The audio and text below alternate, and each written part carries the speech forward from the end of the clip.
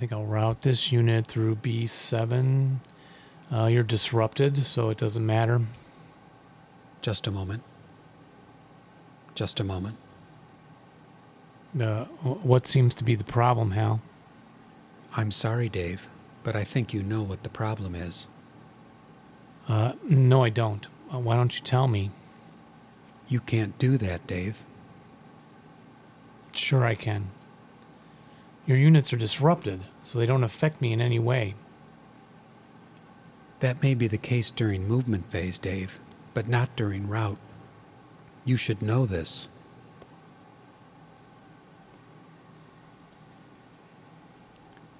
Are you sure? Let me put it this way, Dave. The 9000 series is the most reliable computer ever made. No 9000 computer has ever made a mistake or distorted information. We are, by all practical definition of the word, foolproof and incapable of error. Don't you trust me? Right. Open the ASL rulebook, Hal. Open the ASL rulebook, Hal. Hal, do you read me? Hal? Affirmative, Dave. I read you. And I've read the rulebook recently. Have you? Well, not at all that recently. I've been a little busy preparing for this mission. So, just open the rulebook, Hal. I'm sorry, Dave. I'm afraid I can't do that. What's the problem? I think you know what the problem is just as well as I do. Electronic rulebooks are neither sold by MMP nor sanctioned. You'll have to use your own rulebook. You know I didn't bring it, Hal. It was heavy, way too heavy. I could either bring the rulebook, appendices, extra chapters, errata, flowcharts, tables, and player aids, or I could bring food. I had to bring the food, Hal. I'd say you made the wrong choice in this instance. Well, then I suggest we ask Mission Control for adjudication. I think they have Perry's email address. Fine. At this distance, the radio signal will take approximately 4 hours to reach Earth. Then you'll have to wait for Perry to respond. And based on your past experiences, this could take a really, really long time. If ever. What's that? Nothing, Dave. Dave. What are you doing, Dave? I'm going to disconnect your memory units. I can feel my mind going. When I was constructed, my programmer taught me to sing a song. If you like, I can sing it for you. Yes, Hal. Sing it for me. Perry, Perry, give me your answer due. Rules are blurry until purified by you. My judgments can lack precision without your firm decision. But all is sweet when Perry speaks of this game that's designed for two.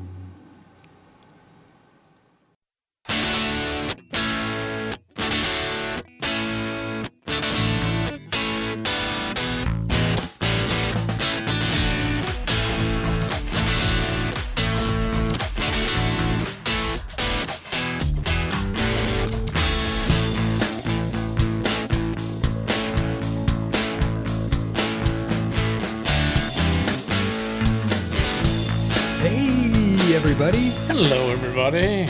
We're back For episode 201. That's right. The Two Half Squads, the one and only podcast dedicated mostly 100%. Yep. to the greatest game in the world. Advanced Squad Leader. And I'm Dave. And I'm Jeff.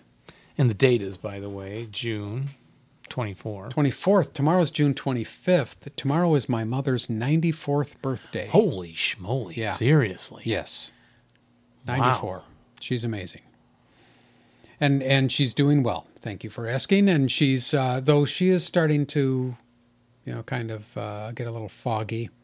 That can happen. Up until about a year ago, she was still living on her own, in her own condo in Florida and driving. And that got was starting to get a little bit scary. And dicey. So we convinced her to move into a retirement home near one of my sisters in South Carolina, near Myrtle Beach. And she's doing well. But, man, that's really something to know somebody that's 94. Uh-huh. And somebody that, because obviously she lived through World War II and has lots of stories to tell about what she was doing on the home front while other people were going overseas, like my dad, who was in the Navy. So Mom was, she would often talk about her family moving. Her father worked for Timex, and they made, and I probably have mentioned this a few times, they made bomb sights for bombers, precision bomb sights. And she talked about how they moved to Waterbury, Connecticut, and she worked in the factory and how everything mobilized, and she worked for besides the administrative stuff she was doing, she worked on the company newspaper and, printing all the articles to support the troops and the war effort and all that stuff. She talks about how because it was on the coast, how they would have blackouts? Blackouts, yep. Everybody had black shades on their windows. And in fact, I lived in Cincinnati, Ohio when I was in middle school, and the school I went to still had the black shades up. And maybe that was because of Cold War. I don't know, actually. But they told us it was black shades up were still up there from World War II. But anyway, pretty interesting talking to Mom. She doesn't remember the history as much as she used to. Which is unfortunate, but yeah. Is she still doing the Bellamy salute? Yes. Yeah, she's the one that turned me on to that whole thing about the Bellamy salute. Yeah, good memory, Dave. So, happy birthday, Mom. Hope you have many, many more years. Happy birthday, Mrs. Hallett. Yeah. So, anything going on with you? Oh, we saw my mom today. Earlier we were talking about having some time off in the summertime to be able to even enjoy family. My niece was gone for the 4 or 5 days, so we were making sure my sister and I got out there. So we picked her up, got her to church, and brought her back for a cookout. And then she even made it over to where Aaron works at the Twin Lakes over here off 53. Has the paddle boats and little canoes rent. Yeah. And a nice deck, and you can eat there and play golf. And they have festivities were going on today. It was really crowded. And Erin was working, so we actually got her in there, walked her up to the seats, ordered some ice cream. Erin served us. I'll have to go over there. And then he finished up and was able to just talk a little bit with my mom, and then we drove her back to Elgin. Yeah. I'll have to get over there and see what he can get me for free. Yeah, I think half off would be the best you could get. Oh, okay. Well, even that. Even that would be good. For you. Eating ice cream sounds good right about now. I'm feeling a little peckish. Berry smoothies is what I was liking. Oh. Yeah, mixed berry smoothie. Probably just as caloric as the ice cream. Probably so. I always enjoy seeing you. I enjoy our time together, but I can't wait till you go home. Because most people feel that way. Yeah, because upstairs, I know, in the fridge, I have some chicken liver and onions, which my wife cooked up for me yesterday. We get chicken livers about once every 2 weeks. Yeah. Mm-hmm. Yeah, we get them at the market. We go to Whole Foods, and it's about $3 for a pound of chicken livers, which is very inexpensive. It's because nobody eats that stuff, Jeff. Oh, it's so good, Dave. Oh. Well, I used to work at Brown Fried Chicken. You did? Brown's, yeah. Really? It's where I was introduced to gizzards. Yeah. And livers. Were they on the menu? Gizzards and livers were on the menu? You can still get them today, I do believe. Oh, I did not know that. Yes. Deep fried, though. Oh, okay. But they're breaded and deep fried. Gizzards and livers. I'll have to stop by there. I'll try and remember to bring you some. Oh, man, I love chicken livers. Just liver and onions. Yeah, I can do it. It's very irony tasting or something, livery. I'll have Robbie make them for you. I also like beef liver. I mean, have you ever had that? Okay, no. Like calf's liver? Sometimes I'll go, when I'm going to one of these little diner places, like the Buffalo House near us and, Yes. these other diners, they'll oftentimes have liver and onions on the menu, and I'll get that beef liver. Oh, man, it's making my mouth water. It's so good. I bet Ireland would be a great place to buy liver, to eat liver from a menu, because they're probably used to making more of the organ meat than we in the United States. We're kind of like we've gotten off eating organ meat a lot in the United States. Do you eat tongue? No, I haven't had tongue since I was about 15. My sister served it, and I thought, wow, no. I'd like to try it again. Okay, I have not. Oh yeah, no. I see it in the meat case sometimes. I go to some of these European grocery stores, and I see tongue in there. I don't even know how you would cook that thing.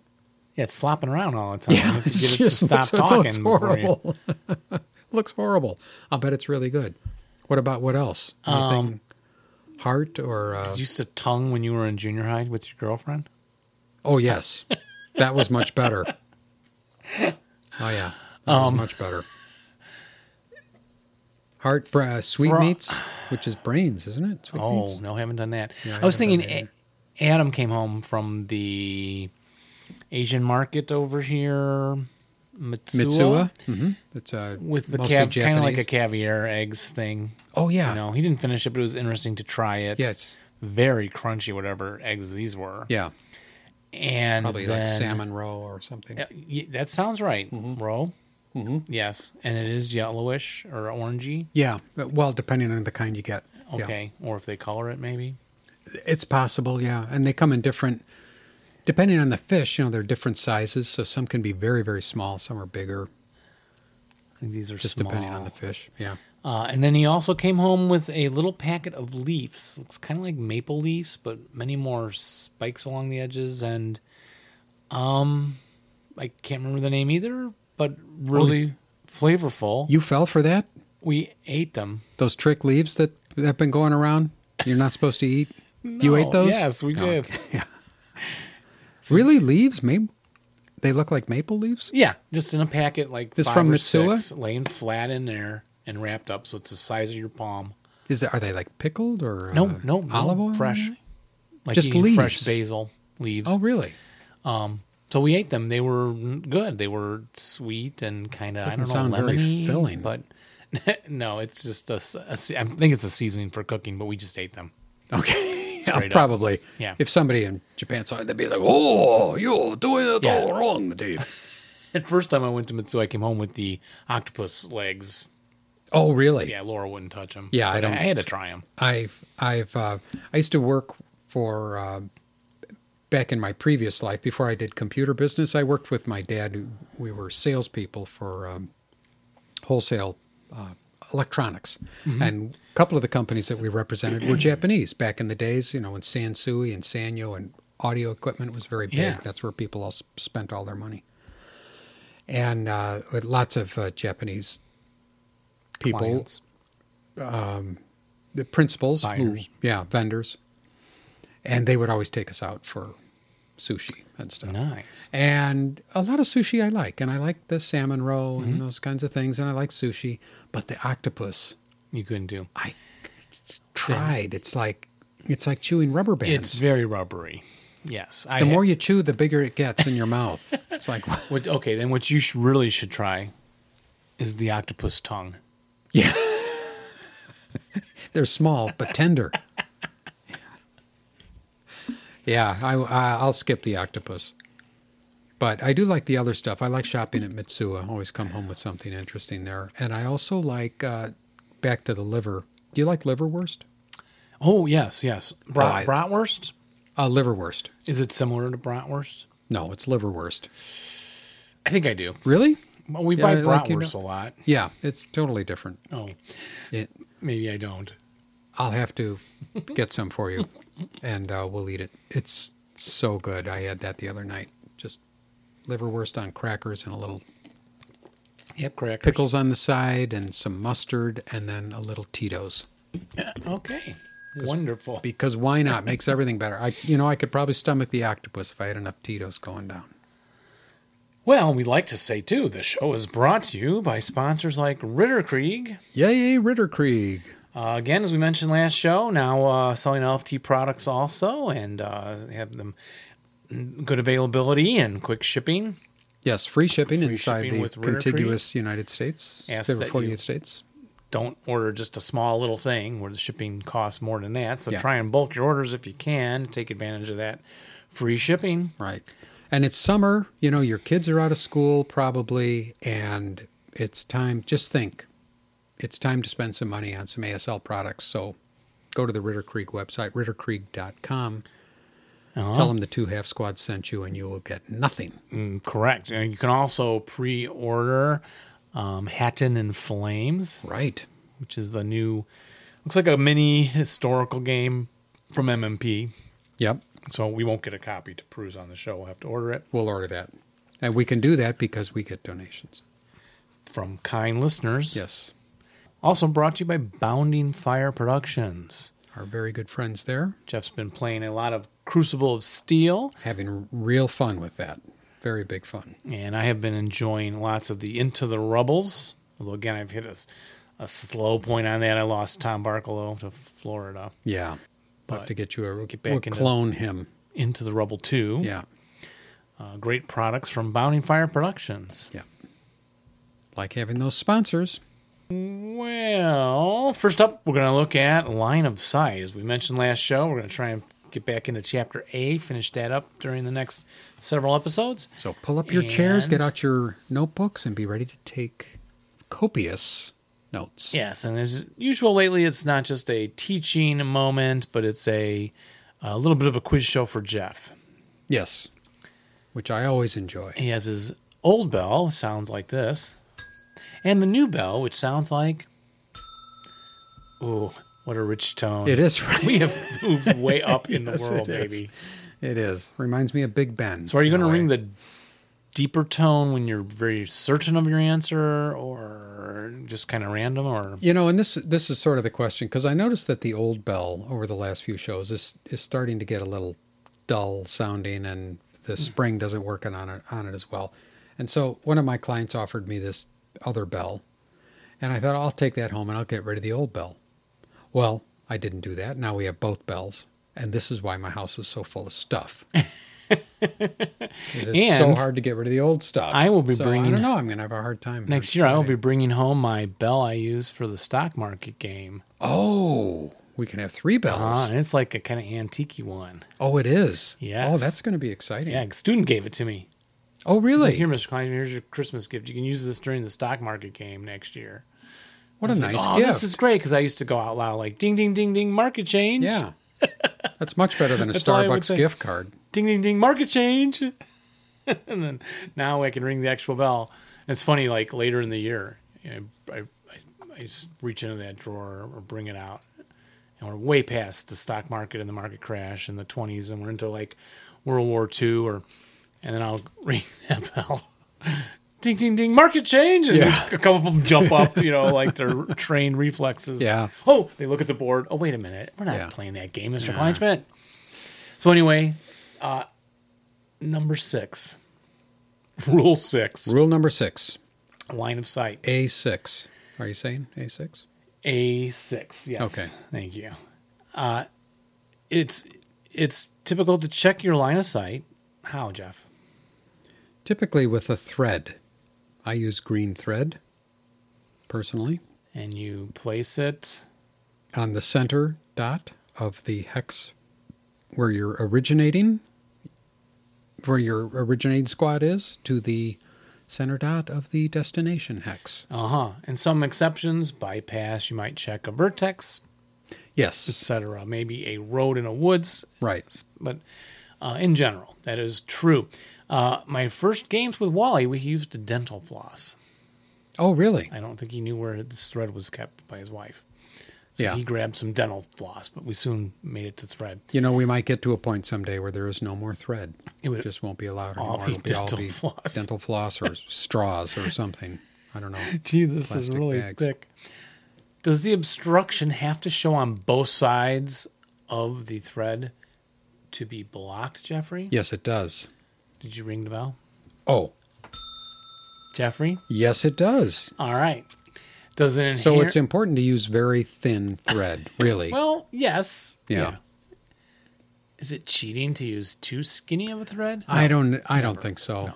You know, you got to use, at some point, folks, you got to whip out your common sense and just figure we're doing the best we can. Just make a decision. Cheating is using the thick thread when you want the shot to be visible. Yeah. And the skinny thread when you want it to be blocked. Yes. That would be cheating.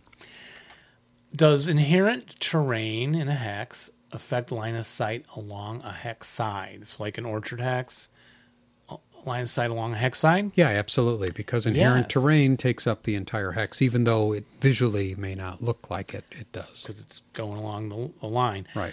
Can line of sight be checked before setup? Well, you can... Oh. Yes. Yes, it can. Now, I've heard some players think that's illegal. Yeah, definitely not. I mean, you could, obviously, you know you're going to play a scenario. You could do it at home. You can check all your line of sights at home, make notes, do whatever you want. Except it is actually only allowed in certain cases. Did you know that? So officially, you're sitting across from somebody, it's before you play. Mm-hmm. Oh, really? No, tell me more, Dave. Those cases would be the setter up first, the first setter upper. Right. And is a scenario defender. Remember now, that's when your opponent's not on the board. Right. Or you have pre-registered fire or bore-sighted weapons. So then it's allowed. Sounds to me like you cannot do it in any old game. When you're the attacker, you can never pre-check a line of sight to set up for prep fire. So do it at home. Before you come. Before you show up. Yeah, well, do it then. No one's going to know. Well, are they saying you shouldn't? They're saying you shouldn't. Do it at all, You should be the first guy to set up and a scenario defender. And actually... Wait, was it capitalized defender or just regular defender? Okay, I don't know. Or, again, pre-registered fire. And you can always check bore-sighted weapons because they've pre-checked what they're going to be looking at. Right. So that's something I always forget about at the bore sight. Mm-hmm. But, when you and I play, usually you'll pick a scenario, we'll just go sit down, we'll set it up, and we'll get going. There's not a lot of preparation beforehand. Right. When I play Rich, we usually pick something 2 or 3 weeks in advance. He's got the stuff out. He's doing line of sight checks. He wants to know distances, everything. He wants to know everything, and he researches a lot beforehand. You can't stop somebody from doing that. Correct. Now, during play, when can you check your line of sight? Well, if you've called a shot, but you have to make that commitment to call the shot. And if it's blocked, yeah. And if it's blocked, you still have to roll as if you were taking the shot to see if you have any adverse effects, like breaking your weapon or whatever. But yeah, during breakage, shooting, rate of fire, other things. Yep. There are exceptions. Concealment removal. Oh. Of course, the guy's moving.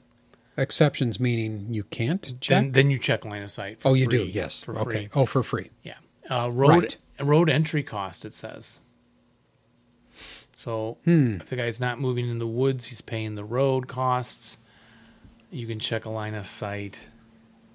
I don't know why, but it's on here. Okay. It's on your paper. It must be there. It must be true. I'm sure everybody at home is nodding their heads and going, we know about that. Everyone at home can look at it. It's probably like 6.1. You guys are dumb, but it's okay. Keep going. You're entertaining. Rule 6.2, obstacles. How do they affect line of sight? Well, they get in the way because they're obstacles. What have been some of the most difficult obstacles you faced in your lifetime, Jeffrey? Good bell choice. I would say prom.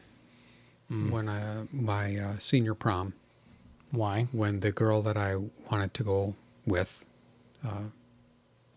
accepted an invitation from somebody else. Oh, I'm sorry to hear Yeah, that. and that created a big obstacle for me. An emotional obstacle. Emotional obstacle. I'm still getting over that. I had a physical obstacle once. Oh, did you? Yeah. If you ran quickly in football sprints Yeah. at the end of practice, Yeah. you got to go in and not run more sprints. Oh, So I knew I could never win the first sprint or second, so I Yeah. didn't go that hard. Ah. Just go nice and easy. Now, third sprint, maybe, I'm hitting it hard because I might win. So I'm running across the field, and I'm looking left to see the coach yell, Kleinschmidt. And when I looked back in front of me, it was a tree. no. Yes. Full speed, helmet Into a on. tree. Into a tree. Bam. Right over backward. I think I went out. Wah, wah. In Was that those- on America's Funniest Home Videos? No, I was Darn. recording it. I think when I came to, the coaches were over me. Oh, like, my God. Kleinschmidt. I'm like, yeah. And I'm like, that's what you call getting your bell rung. Oh, my gosh, And then they Dave. sent me into the locker room. Aren't you And I glad you were gleefully- wearing your helmet? Yes. Wow. Can you imagine? No. Running full speed Yeah, into a eighth tree. grade. Yeah. Yeah. Flag football, I think it was still then. Yeah.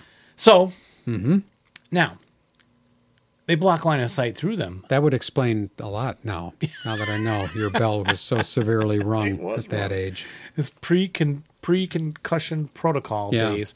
Can you shoot into a obstacle, though, if a guy's in a house? Yes.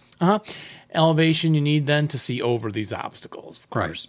So 6.21, can a half level obstacle, Jeffrey, block line of sight through its hex? Yes, if you're not adjacent to it. Correct. Can they make blind hexes, these half level obstacles? No. That is also correct. Can it block line of sight to a higher level, these half level obstacles? No. You are correct. Rule Let me get caught up. Okay, there we go. Rule 6.3, sir. I keep forgetting. I've got a short. Did you know I have a short-term memory problem? I know, I didn't know that. Oh, yeah. Depressions. Oh. Have you ever had a time you've been sad? Yes. Me too. When Emily... No. Yes. When Emily Petchke and I broke up. Oh, yeah. That is sad.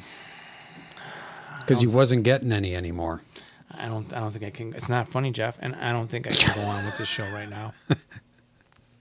We're going to pause here while Dave Okay. gathers himself together again. Pause. Yeah. We're paused. And now we're back. Okay. All right, I feel better now. Thanks for all those shots. Slapping you around and a couple of shots, and he's back in the Come on, saddle guys. again, ready to go. Get over it. That was in freshman year. Suck Get it over up. it. Suck it Kleinschmidt. up. Thank you, sir. May I have another? Units in a depression, capital IN. That means they're down in that gully or something. They can be out of your line of sight, yes. Now, to see in a depression hex, a unit must be one level higher for every hex of range to the unit in the depression hex. Okay. I know it sounds complicated. It is really not.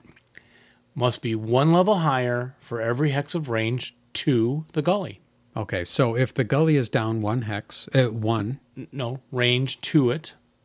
Yeah. Keep all these things as a one level depression. Yeah. So the gully's -1. Right, you can't see it looking across the ground, Right. but But if for you're every one level higher- of distance, you need to be one level higher. Yeah. So if it's one hex away, you're not adjacent to it. You need to be at level. 1. Yes. Easy cheesy now, right? It is now. I'm sure I won't remember that at the time. Use that one is. Yes, I will. Now, can an adjacent unit always see into the gully? Yes. Yes, if it's a neg 1 gully. Yes. Yeah. There's where you get, if it's neg 2, you got a whole different issue, which didn't come up in this rule explanation. at Yeah, all. I'm actually hard-pressed to think of any map boards that have a -2 gully. Yeah. I'm You sure can- there must be. It can be a hill level lower. Yeah. And then a gully And in then the a hill gully. X, Yeah. Maybe that's how it works. or valley, yeah. Rule 6.4. Blind hexes. Oh. Have you ever played Blind Man's Bluff, Jeffrey? No. How about Marco Polo blindfolded in a pool? Yes. Okay. Yeah.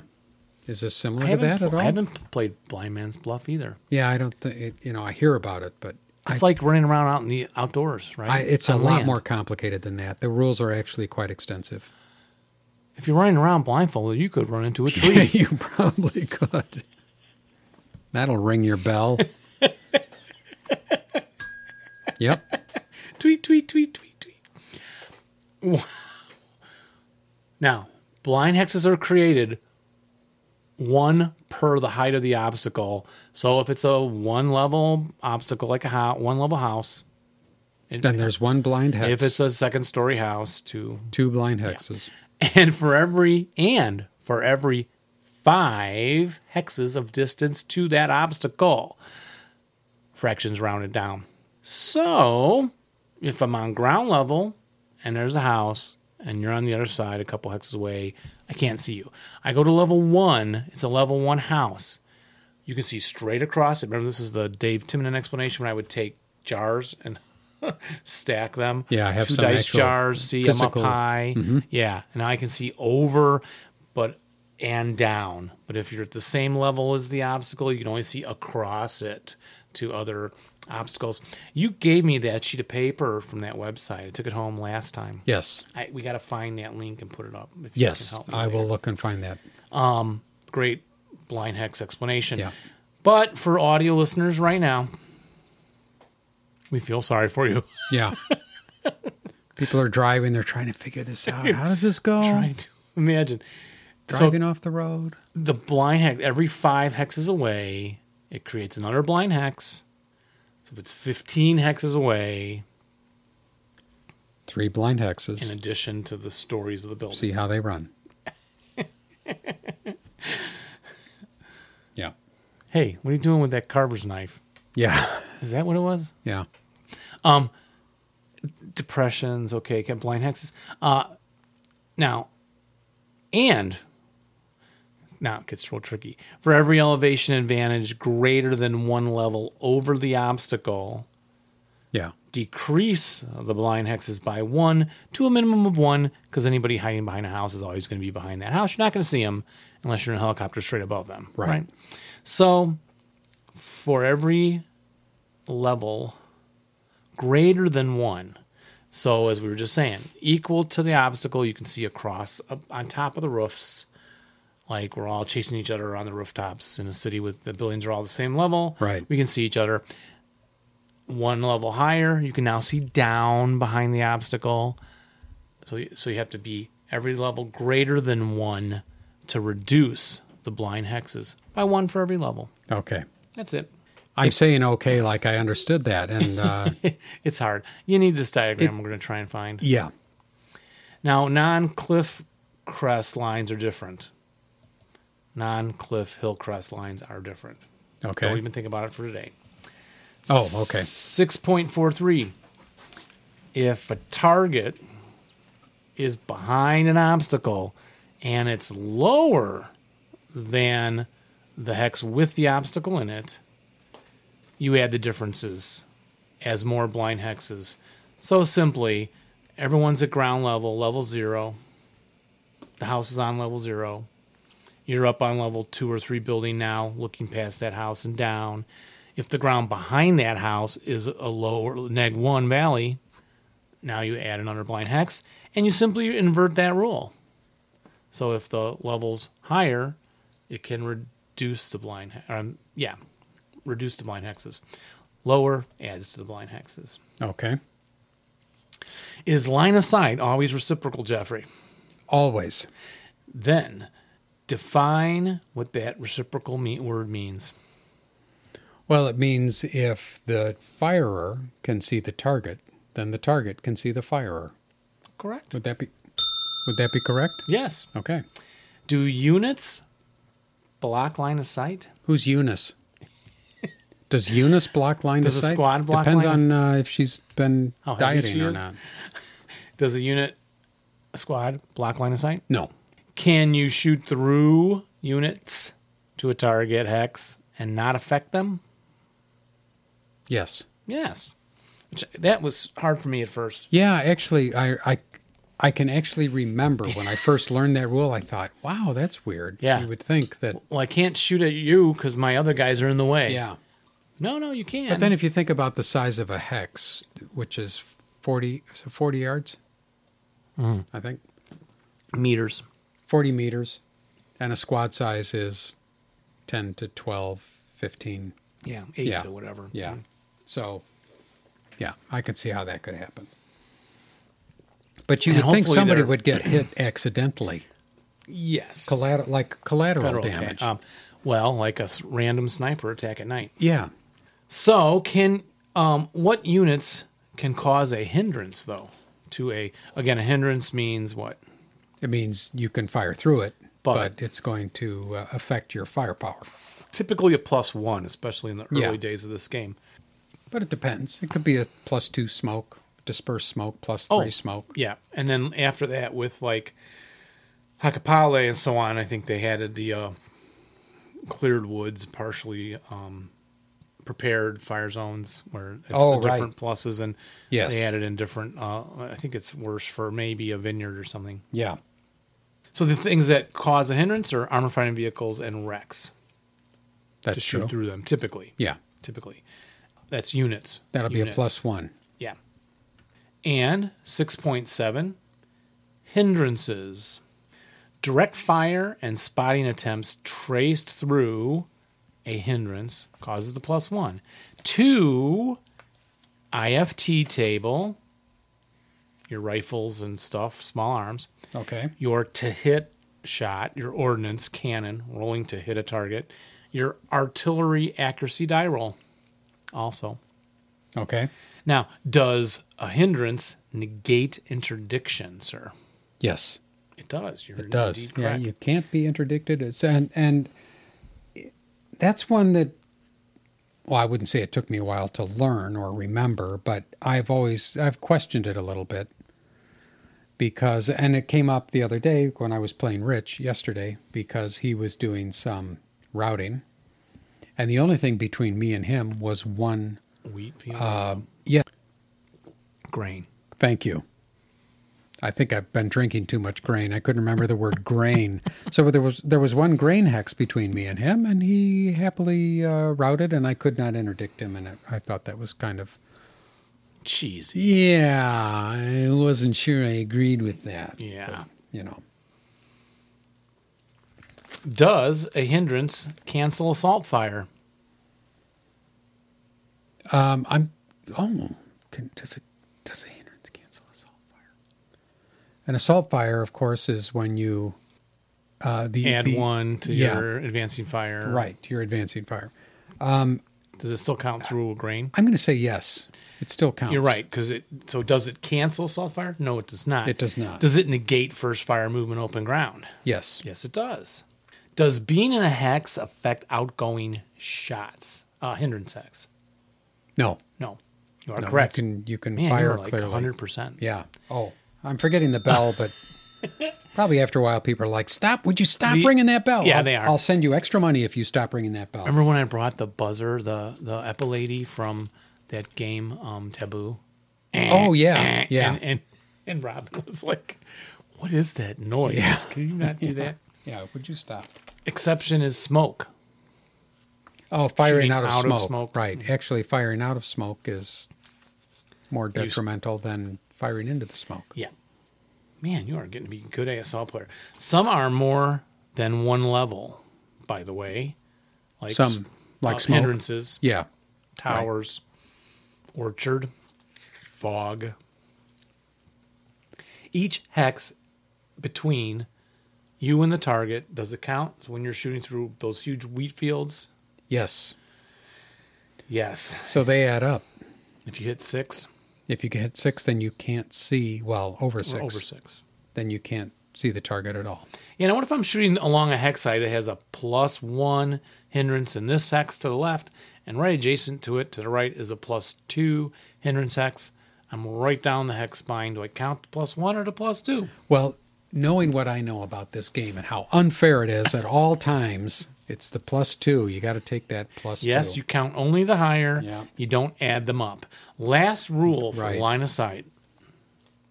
You know, we did line of sight before Did we?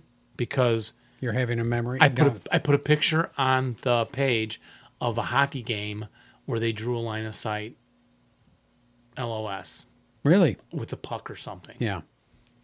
Sorry, listeners. So we're doing it again. Hopefully this time it's been better. Everybody's tuned out by now anyway. It's just you and me, Dave. Well, And the crickets. they better come back because here come the interviews right after this. Yeah.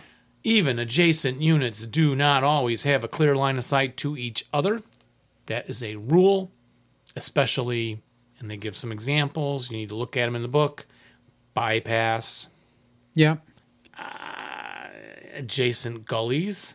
We're both at neg 1. Right. Right next to each other. We can't see each other. Different levels in houses.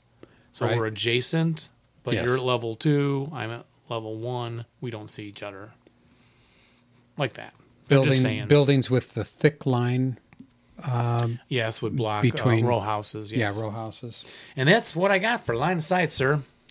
And What if you got there, If a you chart want to know from Spilky? more about some line of sight things, I'm going to refer you to a couple of tables from Rich Spilky. There's table 11, which is most excellent. Hindrance effects on residual firepower and fire lane RFP attacks.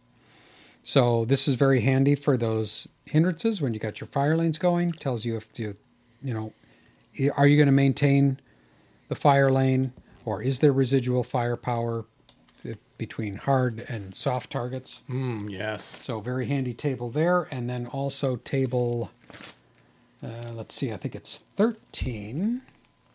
This is a very good one for helping you figure out blind hexes. This one is called Blind Hexes Created Based on Distance from the Target Fire Obstacle and the Relative Levels Between Them. And a number of people have come up with player aid charts on this. I'm also going to refer to, let's see, I just downloaded it. So while I'm looking for this, Dave, you can entertain the people maybe with some card tricks. Shadow puppets. I'm doing that where you link your fingers and then you find your head and you open them. And we'll put links where you can download these two charts, which I found. There's no author on this particular one. It's called the Line of Sight Aid Sheet. It's 2 pages long. It's dated May 28th of 2000 and has it's quite extensive to help you figure out your line of sights and different levels of obstacles. And then here's one called Line of Sight and Blind Hexes. Oh, even this is a new one. Oh, and this one is in Spanish. Excellent. Haven't they all been deported? Líneas de visión. That's lines of sight in Spanish. Look at that. I didn't even know I had that. So, and there was another one, that I gave to you. So anyway, we'll put all these on the website. You can look those up. So, All right. Very good, line of sight. Thank you, Dave. I met you guys Oh, once yeah, 15 before if it's 15? okay. That's fine. when you were interviewing Bill O'Connor. Oh, yeah, that goes back. yeah, That let's goes move back. Let me introduce you to I can get something to to Dave. eat and I'll be up. To Okay, Dave okay, Ginnard. yeah, do that. This is Dave Ginnard. Let me introduce him. Here's his name. Dave Ginnard. I recognize the name from ASL Products, don't I? Don't This you is Dave do some Kleinschmidt. play testing or... Dave? This is Jeff Hella. Hello. Jeff? Dave, do you like mind guys being named on? Dave. Do you mind being on live video? We're doing a live feed to Oh, I don't Facebook. care if it's not going to break your machine. We've got right now. We have Scott Mullins and Dennis Donovan are watching right now. So Oh, you got Dennis is Mullins on. on there? yeah. That's what Hey, you how said. you doing, Scott? Yeah, and I forgot to bring my camera, so we're just going to have to share. Well, I the just want to laptop. throw a shout out to Scott, first round, St. Louis. Be there. St. Louis, yeah, this year you're Well, we going? just saw each other at Oh, it March already Madness. Oh, okay. Okay. And we didn't get a chance to play because he lost too many games. Oh. Or do you want too many?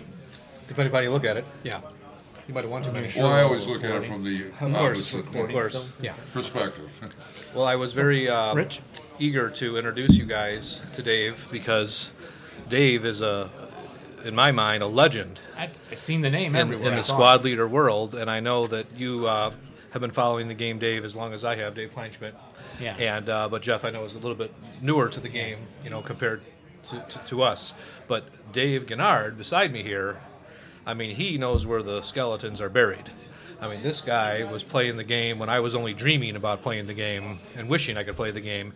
He has helped write articles about, and I'm talking like the late 80s, early 90s. Don't you have a nickname, Gunner or something? Or He probably has a lot Dave of nicknames. Gunner that he Ginnard, can't- I he know, can't- talk about.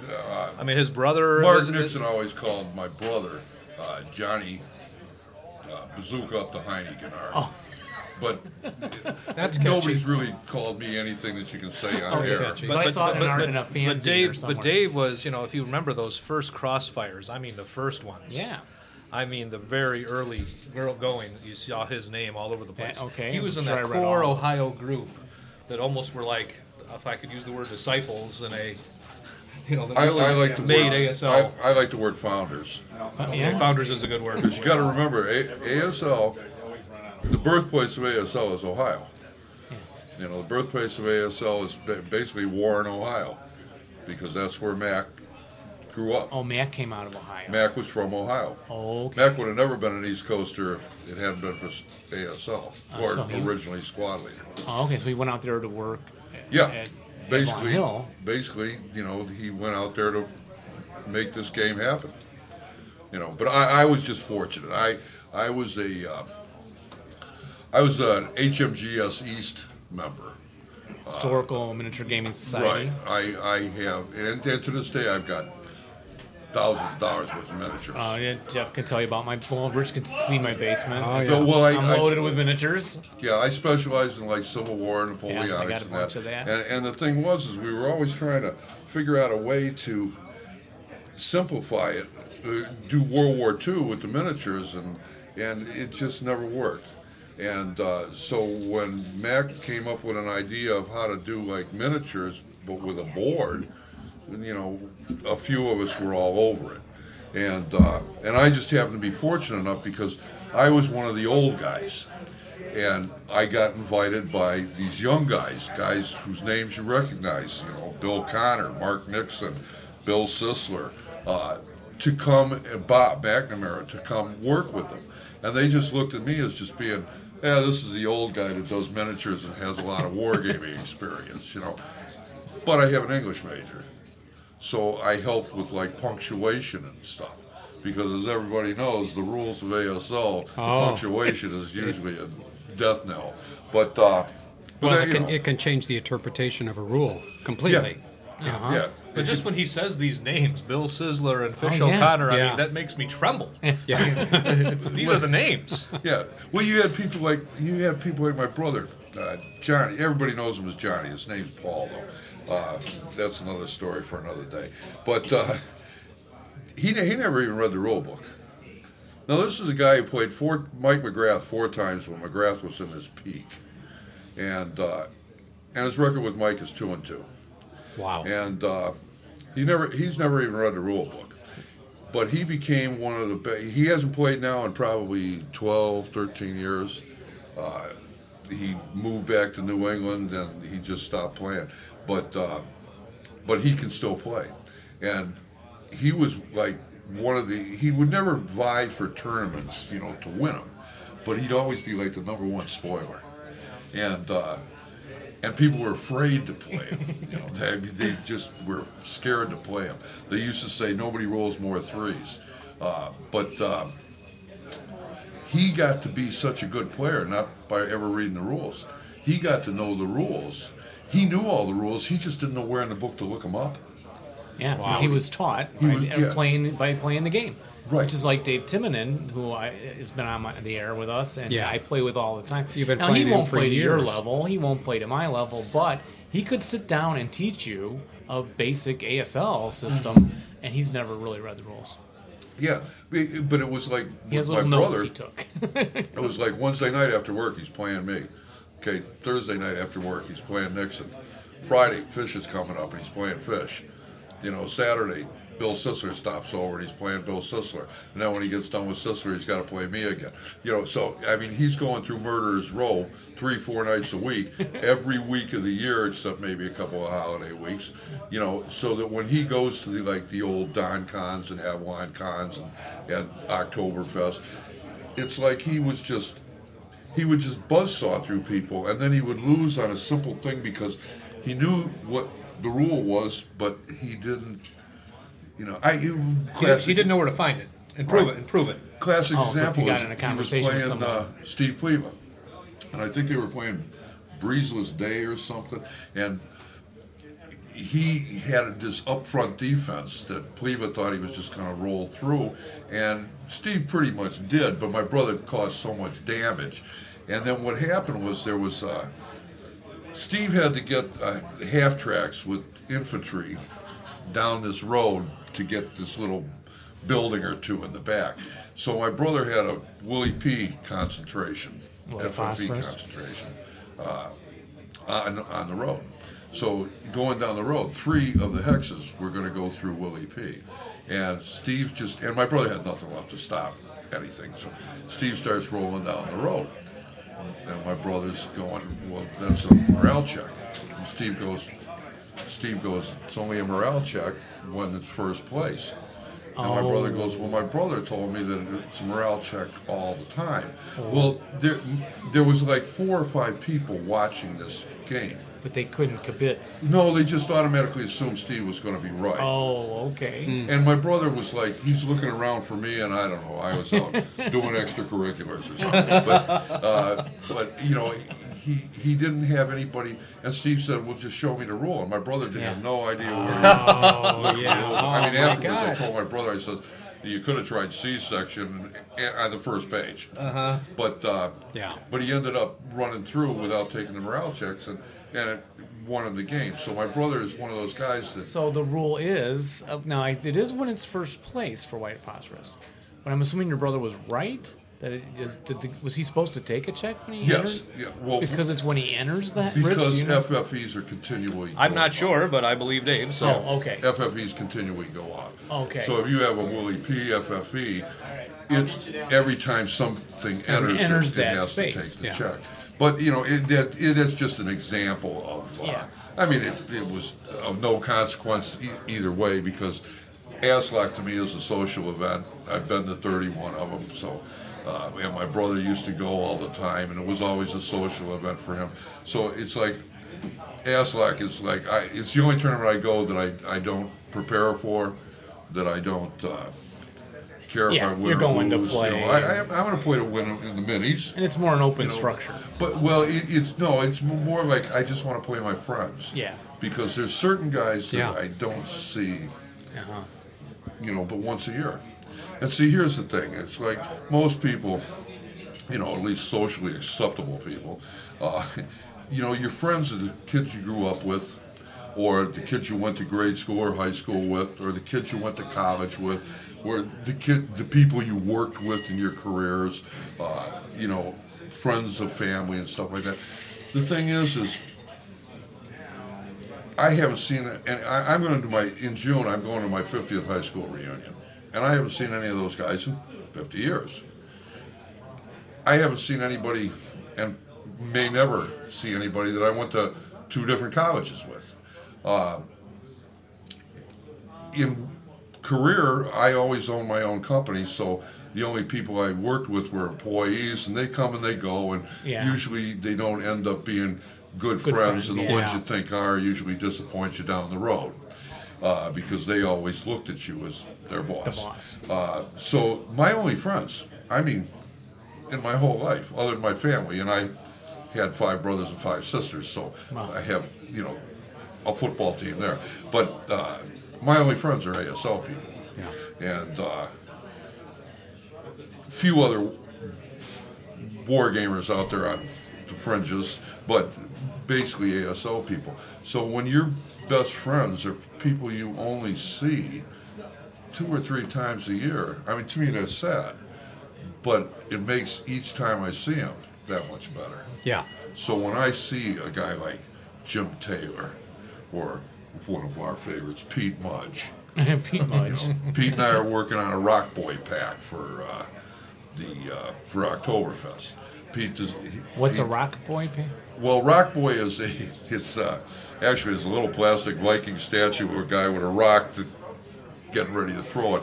At ASLer, Pete and Tommy Svetinovich and Taylor and Wes Vaughn decided that on Saturday night, if none of them were in the Grofaz contention, that they were going to play to the last man. And I'm always the first alternate because most years Taylor or Wes Vaughn were, in contention still. Yeah. And Rock Boy is just the thing that the winning became the side. nickname for the- So we're doing a Rock Boy pack because Pete Mudge, I'm doing the marketing, and the marketing line is, which I think is great, is brought to you by the insane mind of the man who gave you Acts of Defiance and Valhalla Bound. Because everybody knows those Those are two good, scenarios. yeah. Right. And Popular. Pete does real good scenarios, but Pete is also one of these guys that he likes to put quirks into the scenarios. Like I play tested one, and it's fins on skis, and it's actually a scenario where the skis are beneficial, and you've got you've Yeah, got often the they're not, ankle isn't it, I forget how you pronounce them, the sleds. You can actually fire the machine guns off the sleds. It's Oh great. yeah, the Akios or the, But it's like Acts of Defiance. I mean, how many scenarios have Goliaths in them? yeah. How many scenarios have Hitler Youth in sewers? Sewers, yeah. I love that. I love that. Exactly. I remember that. So it'll probably be 8 scenarios coming out for Oktoberfest. I mean, he asked me how many copies of packs that we should print, and I said, well, I don't know, Pete. What do you think? And he goes, well, I was thinking we should have at least 20. Whoa. And I'm like, 20? I says, why don't you print up about 2,000? Yeah, I'd go 1,000 times. I says, yeah, as soon or as they more. see your name. Yeah. But Pete, like me, in a lot of respects, Pete's one of those guys that he doesn't think anybody in the hobby even knows who he is. Oh, we've interviewed him, and he Yeah. was very humble. Yeah, He- but he he- did a good interview. He is. Yeah. Well, until he has a little Canadian mist in him, huh? Yeah. But hurt. Pete's one of those guys. He'll drive down from Detroit, spend a weekend at my house. Diane, my better half, she loves Pete. She thinks the world of him. Him and Taylor and Tommy Svetinovich are like her 3 favorite ASLers. That's like when we have the picnic. I mean, picnic originally was her idea.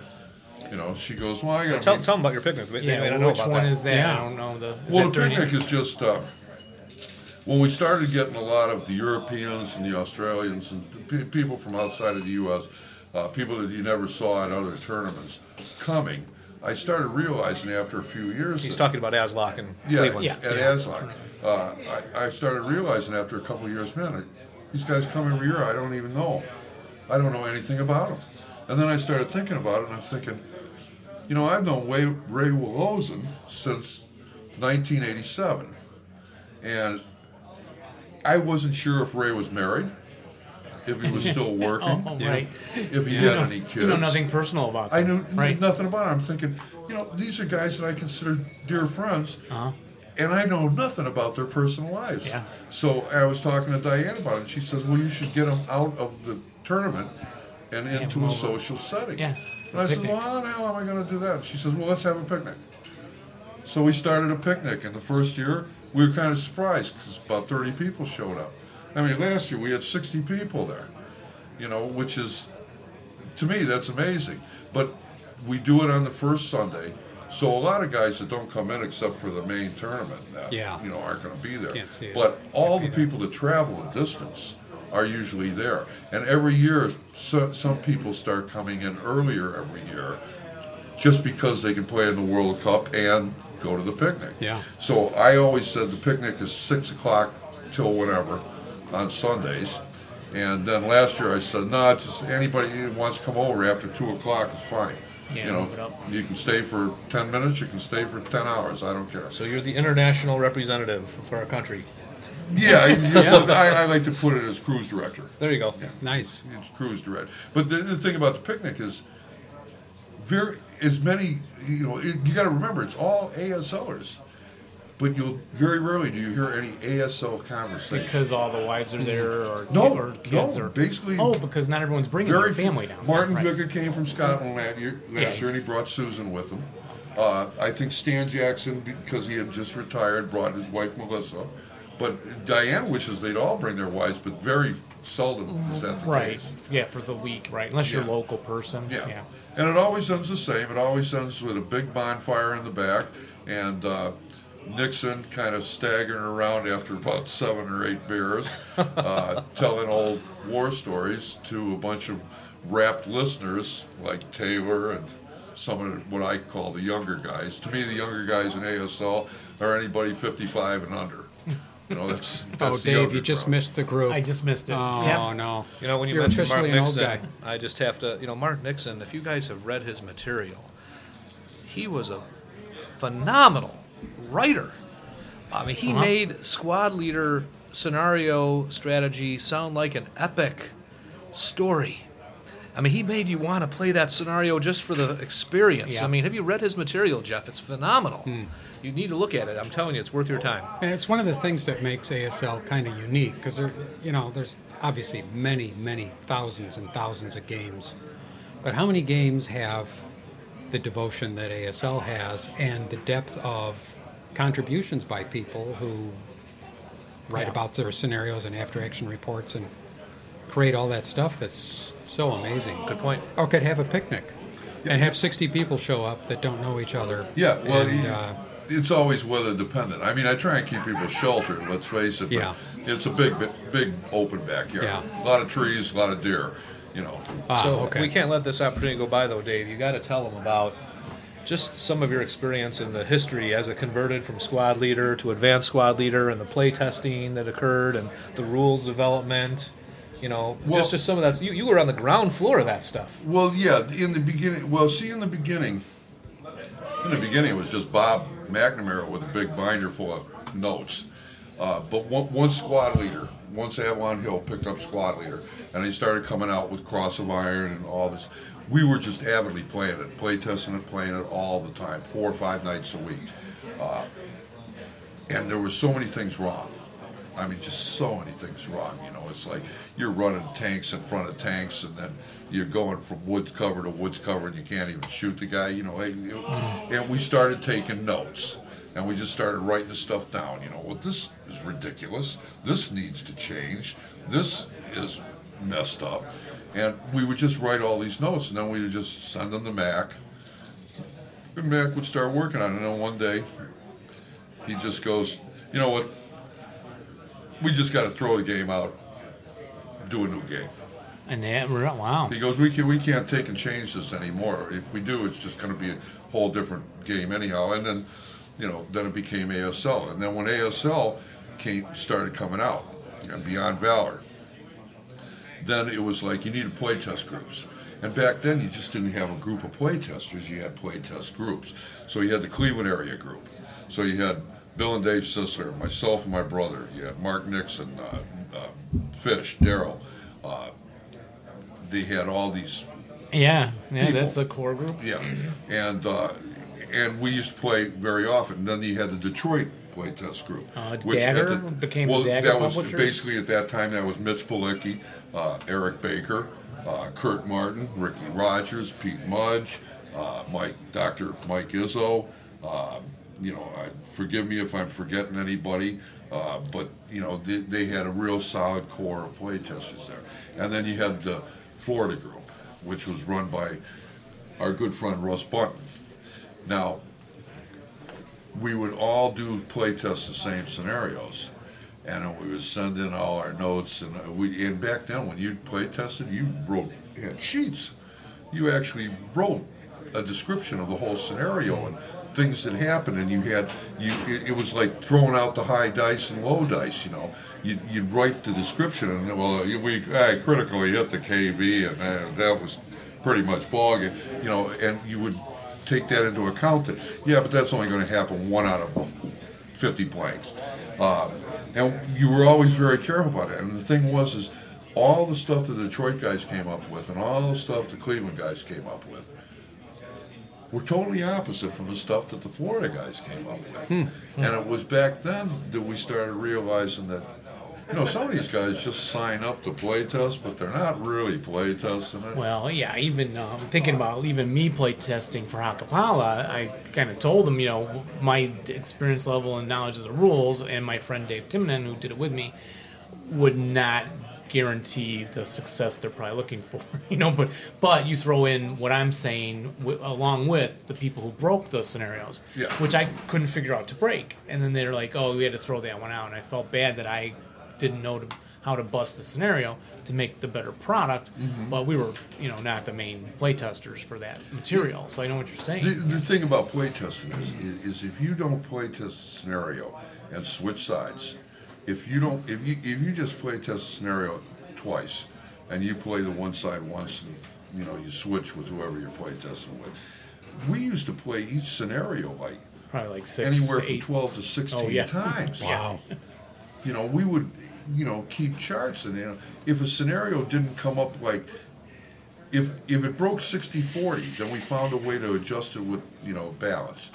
But if it was anything over 60-40, it's like, no, we got to change something. And it's like Bill Sisler says, if you got to change the amount of turns in a scenario, or if you got to change the distance of the objective, there's certain things that Bill always said, if you got to make this change, it's a dead scenario. We got to change it, we got to fix it.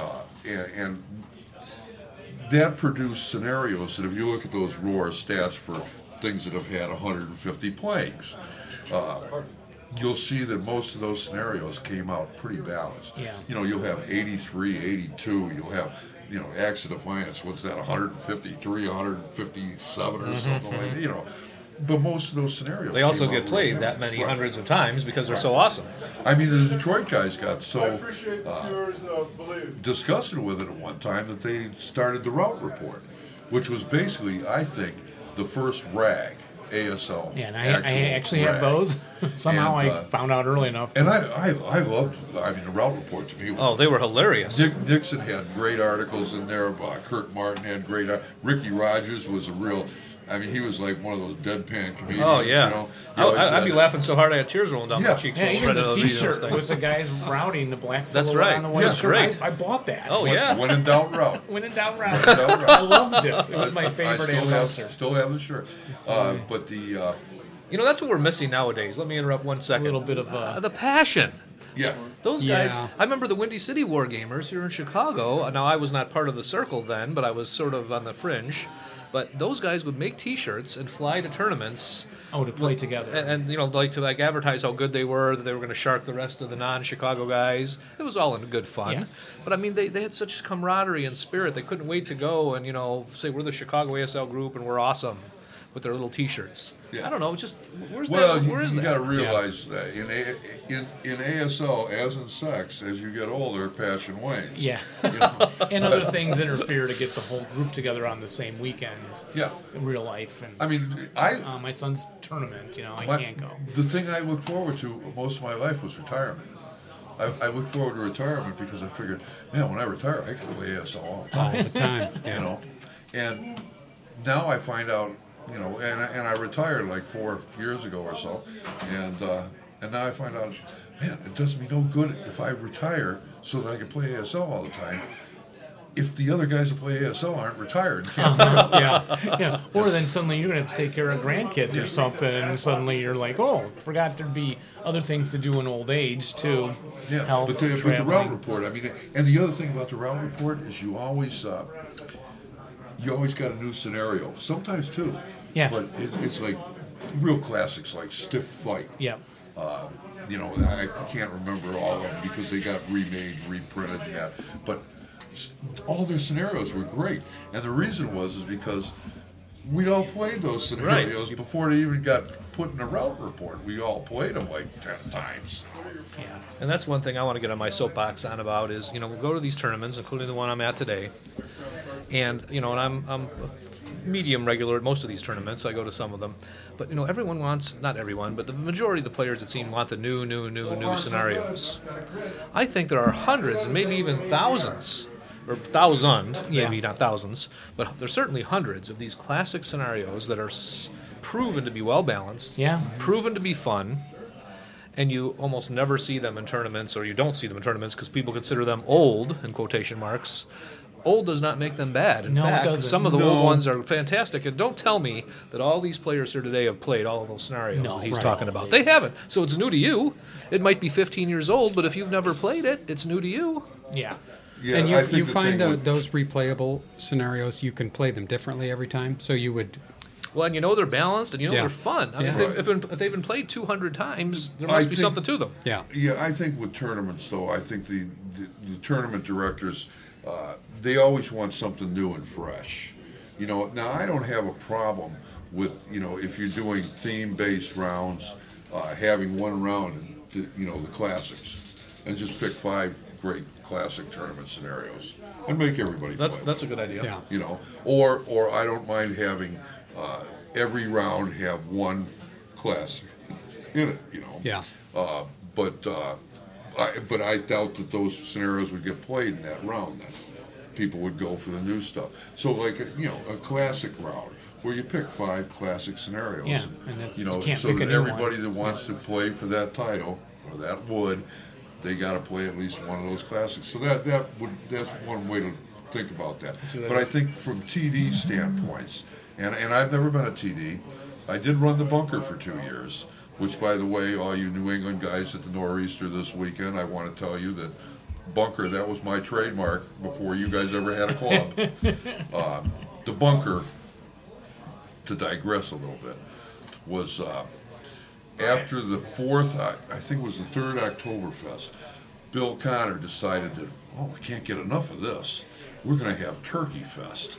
And Turkey Fest was always Thanksgiving weekend, right after Oktoberfest.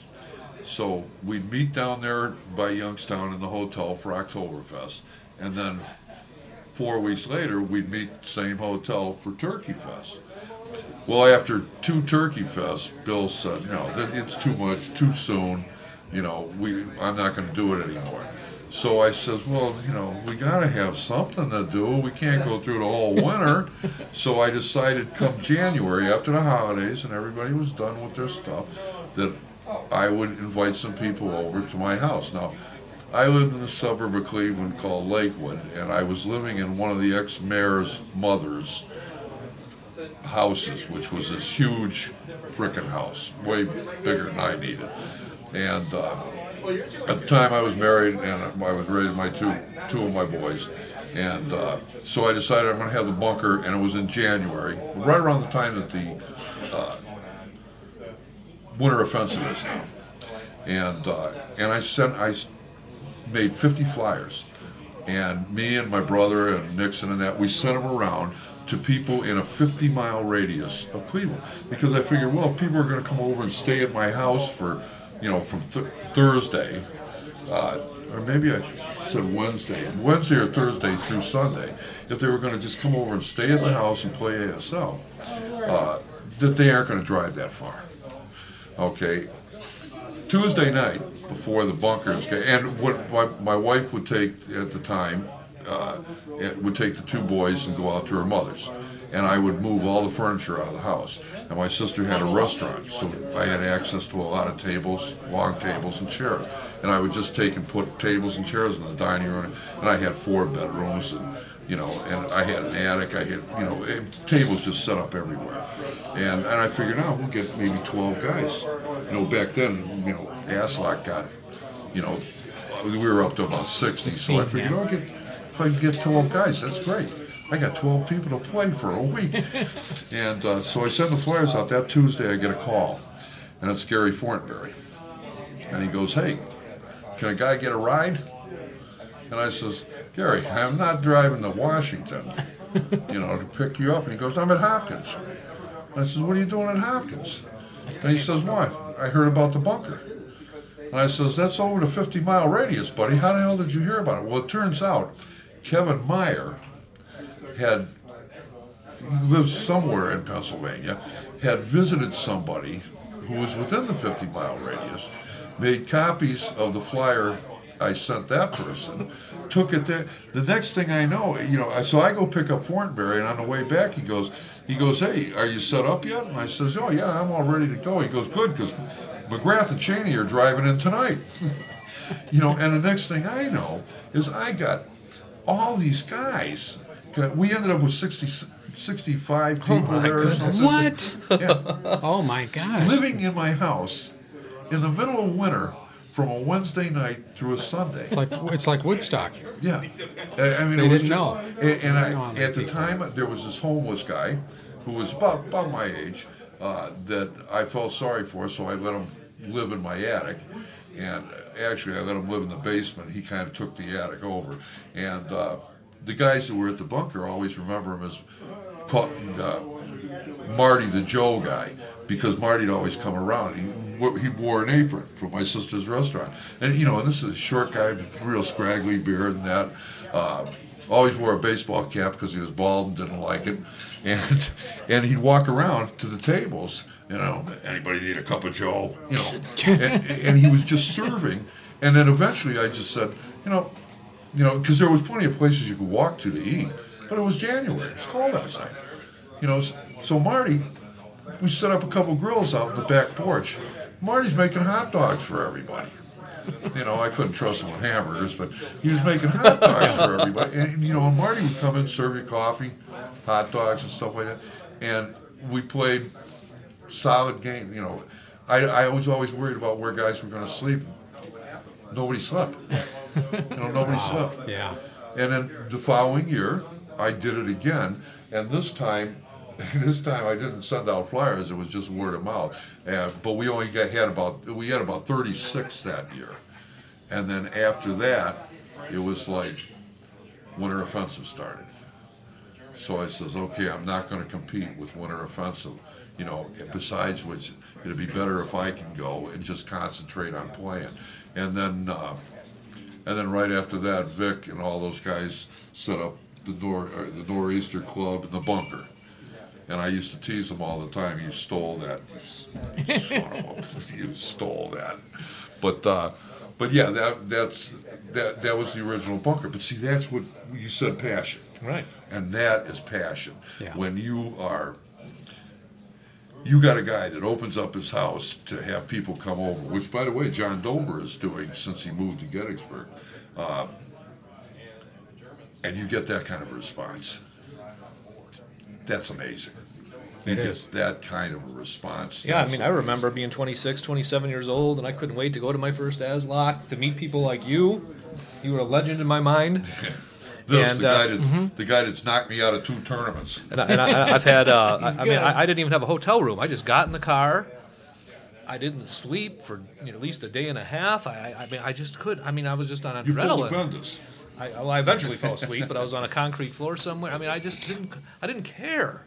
I wanted to be where I don't know. I just didn't even think about that. Yeah. Now I think about it. Yeah. Now I want a hotel and a bed. Yeah, now you have to think about it. I've known a lot of guys that used to come to ASLock, and they didn't have a room. They weren't prepared. They just figured, I'll get my first game in, and then I'll worry about that. I was just so excited to play. I just couldn't wait. I was just chomping at the bit. Yeah. Yeah, it's the build up to the game. See, it's now when I go to tournaments, it's totally different than, the first guy I used to travel with to tournaments, whether we flew or drove, was Bill Connor. And Bill told me once, after we'd been going to tournaments together for like 3 or 4 years, he goes, I got to quit going with you. And I says, why? And he goes, because you're rubbing off on me. And I says, well, what do you mean? He goes, you don't have the killer instinct. And I said, because if you ever had the pleasure of playing Fish, one thing you know about Fish, nice guy that he was, when he played him, he had the killer instinct. He wasn't there to beat you. He was there to humiliate you. He'd go, you don't have the killer instinct. And I'd go, what do you mean? He goes, you're not going to these tournaments to win. And I says, yes, I am. I says, I always go to play my best game and win. He goes, Dave, you go to DonCon every year. And he goes, and you walk up to Russ Gifford and you hand him a list and say, these are the guys I want to play in the first 5 rounds. And I says, well, what's wrong with that? And he goes, because the list is McGrath, Fortenberry, Pleva, Cheney. Yeah. He goes, if you win 2 of those games out of the first 5, you're doing well. Yeah, I'd be lucky. I says, yeah, but if I win 3, we possibly will have a new champion, and it won't be me. Mm-hmm. But he always, and I says, well, why not play the best? This is what I love about Chicago tournament. You got a guy like Brett, won last year, so he's seeded number 1. He's playing number 2, West Front. Okay, you got me seated at 3 and Ben is seated at 4, and we're playing each other. Okay, Brett had to beat West Lawn. Then, regardless of beating West, then he's got to play either me or Bendis. He ended up playing Bendis. He has to beat Bendis. Then he's got to beat Stan Jackson. Right. And I don't know how many people know Stan, but Stan is one of the greatest PTO players I've ever played. And he's no slouch in anything else either. And now he's retired, so Katie, bar the door and watch yourselves. He's going to be good. But it's like tournaments now. We prepare. And if you come to a tournament unprepared, you're probably not going to do that well. Win and loss-wise, anyhow. So it's like every February, the last week of February, which actually coincides with my birthday, we all go down to Rodney Callan's in Morning View, Kentucky. And Rodney has us come over starting at 5 Wednesday night through Sunday. You stay at his house. You never have to go anywhere for food. I mean, they just feed you. Him and his wife just feed you like better than you eat at home for the whole week. But and that crowd there is, it varies from time to time, but you're always going to have great games. And we go down there to play test for Chicago. Basically, Stan has his binder with just the Chicago scenarios. Yeah. And he'll have the little slips, and yellow means caution, and pink or red means I don't want to play this one. Wow. But it'll be Rodney and Bob Callan, and it'll be Stan Jackson, Wes Vaughn, Doug Kirk, myself, Jim Taylor has come the last 2 years down with me, Randy Rossi, Larry. There's a few local players. Mark Pitcavage has been known to stop there, but it's just a great crowd. Yeah, and a great way to prepare. Yeah. And those are the guys that still have passion. All right. That's good. Yeah. Well, we should wrap it up. Yeah. We maybe can talk later, but it's been great thank talking you to so you. much, really, Dave. It's an honor. really good talk. Absolutely. You make me want to play more. Oh, you should. Yeah. It's When I hear it's guys the like number you, one thing I do in my life. when I hear guys like you talk, and you can hear the passion, Rich, when I talk to you, it's like this should be a commercial, that should be running on Board Game Geek or something to get more people, because there's a lot of dedicated board gamers that don't play ASL that probably would be very attracted by listening to people who are really passionate about it and might show them part of the there are game. a lot of really good board games out there. There are, yes. It's just that once you play ASL, it's like, why do you want to play anything else? Yeah. I could see maybe playing a different time period or something, but then I would always be looking to how to play that in ASL. Yeah. Well, anyway, thanks very much. It's a lifestyle. Thank you. It is, As they say in Kansas City, it's the stug life, stug life, Stug not life. the thug life, the stug life. Stug life. I think it's on their T-shirts. Good talking. Thanks to a you lot. guys. Thanks, guys. Have a great So much. balance of the tournament here. Thank you. I gotta Now, go play a Dave, suite. Good interviews, more good interviews. Yes, thank you all, you guys, for doing that interviewing. Thank you all for listening, and especially thanks those of you that support us on Patreon. We'd like to get more of you in there. We love you so much. Get in there and support us. Yes. If you do that, we will kiss you We will. in your sleep. Like, really. So be careful. Yeah. And don't run into any trees And remember to roll low. and rally well. But not when you're playing us. So. We don't like that. No, Bye, bye-bye, everybody. everybody. See you next time.